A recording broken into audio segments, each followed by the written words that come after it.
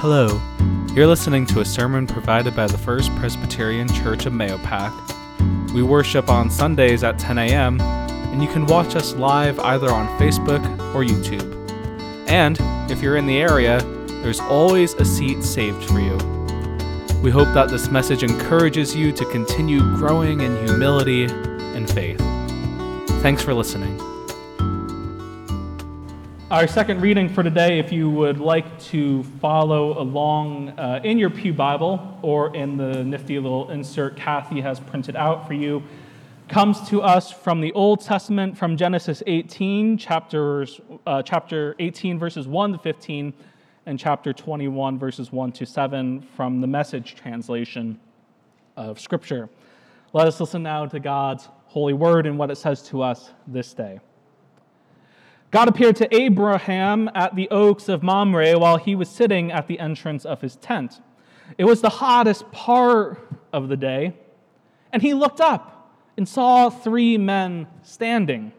He ran from his tent to greet them and bowed before them, and he said, "Master, if it pleases you, stop for a while with your servant. I'll get some water so you can wash your feet. Rest under this tree. I'll get some food to refresh you on your way, since your travels have brought you across my path." They said, "Certainly, go ahead." Abraham hurried into the tent to Sarah, and he said, Hurry, get 3 cups of our best flour, knead it, and make bread." Then Abraham ran to the cattle pen and picked up a nice calf and gave it to the servant, who lost no time getting it ready. Then he got curds and milk and brought it with the calf that had been roasted and set the meal before the men and stood there under the tree while they ate. The men said to him, "Where is Sarah, your wife?" He said, "In the tent." One of them said, "I'm coming back about this time next year. When I arrive, your wife Sarah will have a son." Now Sarah was listening at the tent opening just behind the man, and Abraham and Sarah were old by this time, very old. Sarah was far past her age for having babies. Sarah laughed within herself, "An old woman like me get pregnant with this old man of a husband?" God said to Abraham, Why did Sarah laugh?" saying what she did. Why did Sarah laugh, saying, "Me, have a baby"? Is anything too hard for God? I'll be back about this time next year, and Sarah will have a baby. Sarah lied. She said, "I didn't laugh," because she was afraid. But the man said, "Yes, you did. You laughed." And God visited Sarah exactly as he said he would. God did to Sarah what he promised, and Sarah became pregnant and gave Abraham a son in his old age. And at that very time God had set.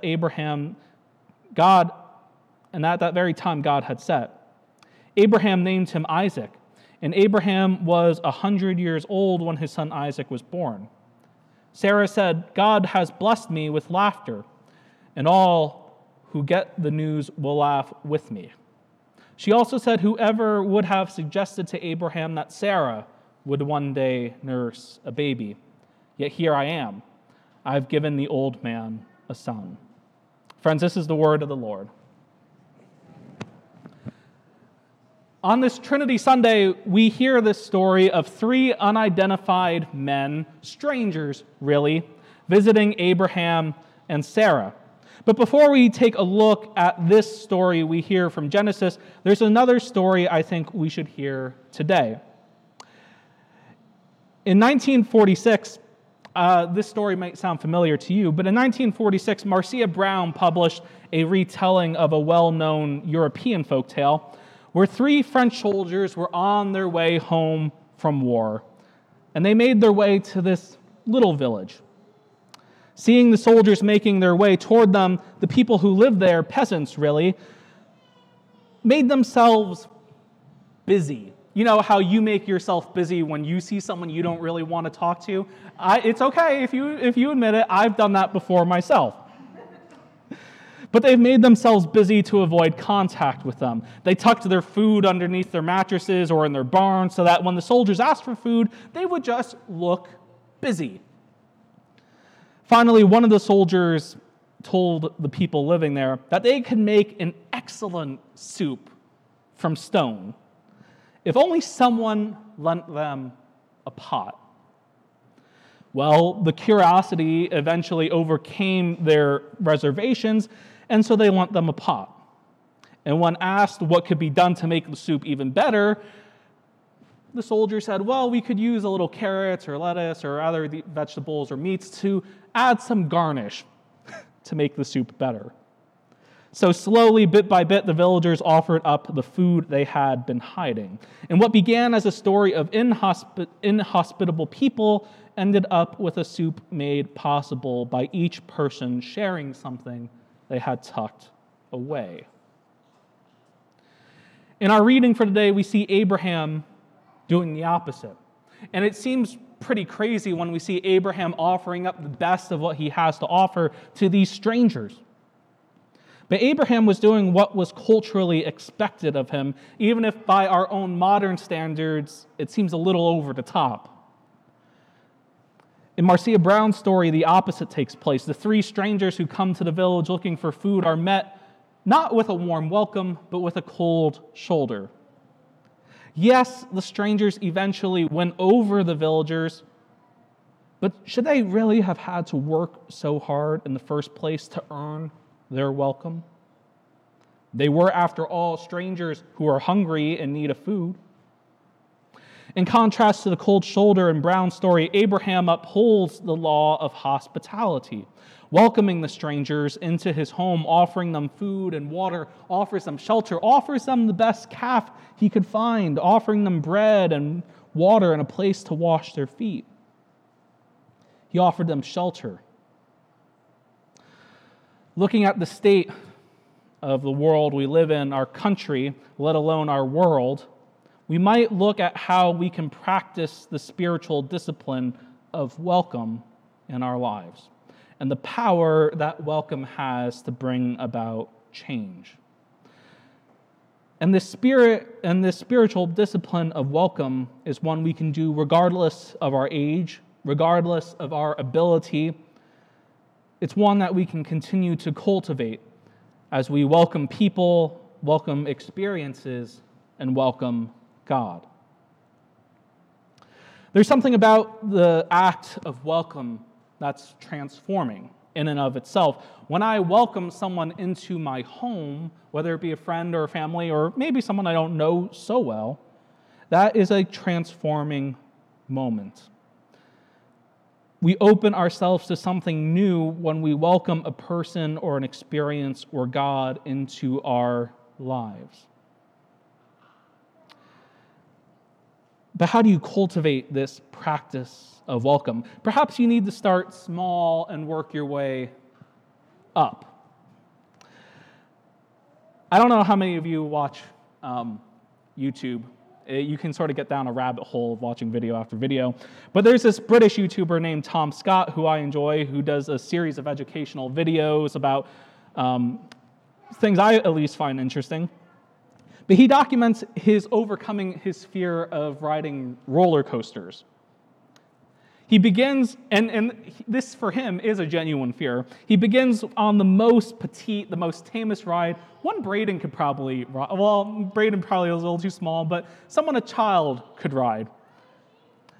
But he works his way up to the most extreme roller coaster, the one where you're really strapped in with the harness and you go loop-de-loops and all that kind of stuff. And in the end, he overcame his fear. By welcoming in the experience, he overcame something that would allow him to participate in more shared moments with friends. As we cultivate a practice of welcome, both in our lives in a real sense, but in a spiritual sense also, we ponder how we can welcome in those moments of the divine. We can adapt our practice of welcome to begin wherever we want to start, as long as we are willing to commit to doing something.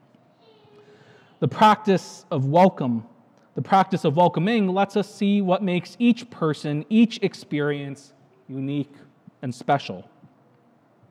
It allows us to be curious, even doubting, and perhaps even allowing us to laugh for a moment like Sarah, only to find that with God, nothing is impossible, nothing is hard, and God will turn our expectations upside down. As we cultivate this practice of welcome, I really do wonder how transformative this practice would be if it's something we took to heart in our everyday lives. Perhaps if we cultivated a sense of welcome, not just in our church, but in our communities, in our lives, in our homes, how things might be different. Perhaps we would alleviate the fear, the irrationality of those who are compelled to do such drastic and devastating acts to their fellow human beings and to creation. How transforming could welcome be if we truly opened our hearts as Abraham opened his heart to the strangers who visited him and letting in something new? That, I think, is the question we pose to ourselves as we consider what a practice of welcome looks like in our lives. But now, at the risk of contradicting myself, I think we can be too welcoming.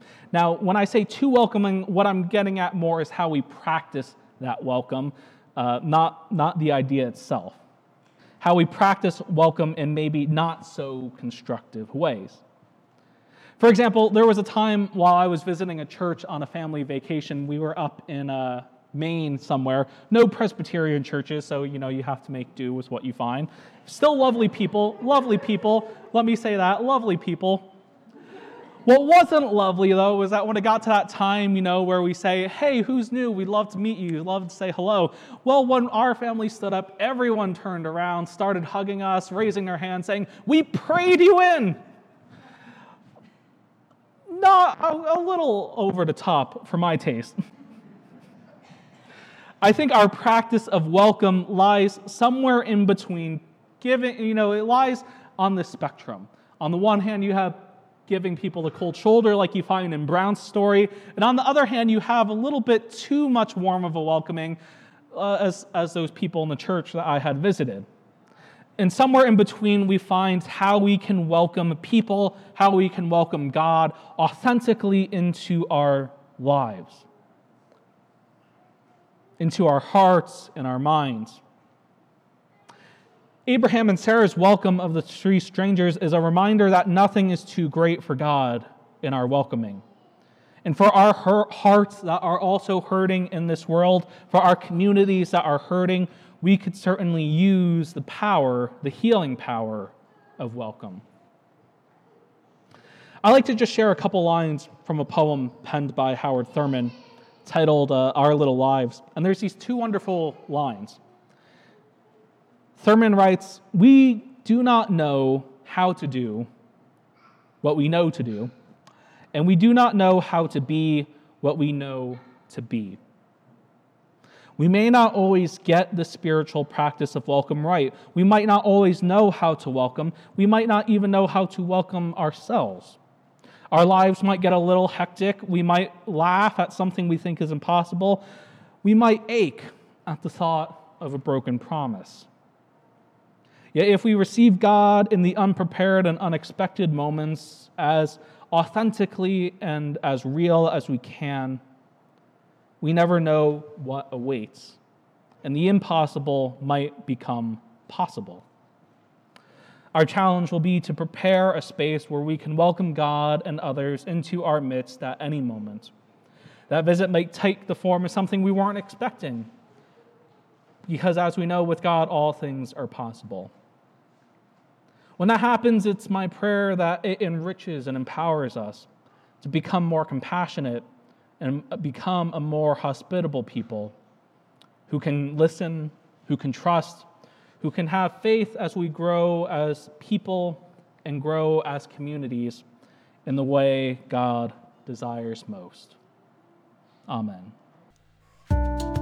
Thanks again for listening, and we will hold you in prayer as we head into a new week. If you'd like to learn more about our church and ministry, or if you'd like to learn how you can support us, you can visit our website at mayopackchurch.org. Until next week, God bless.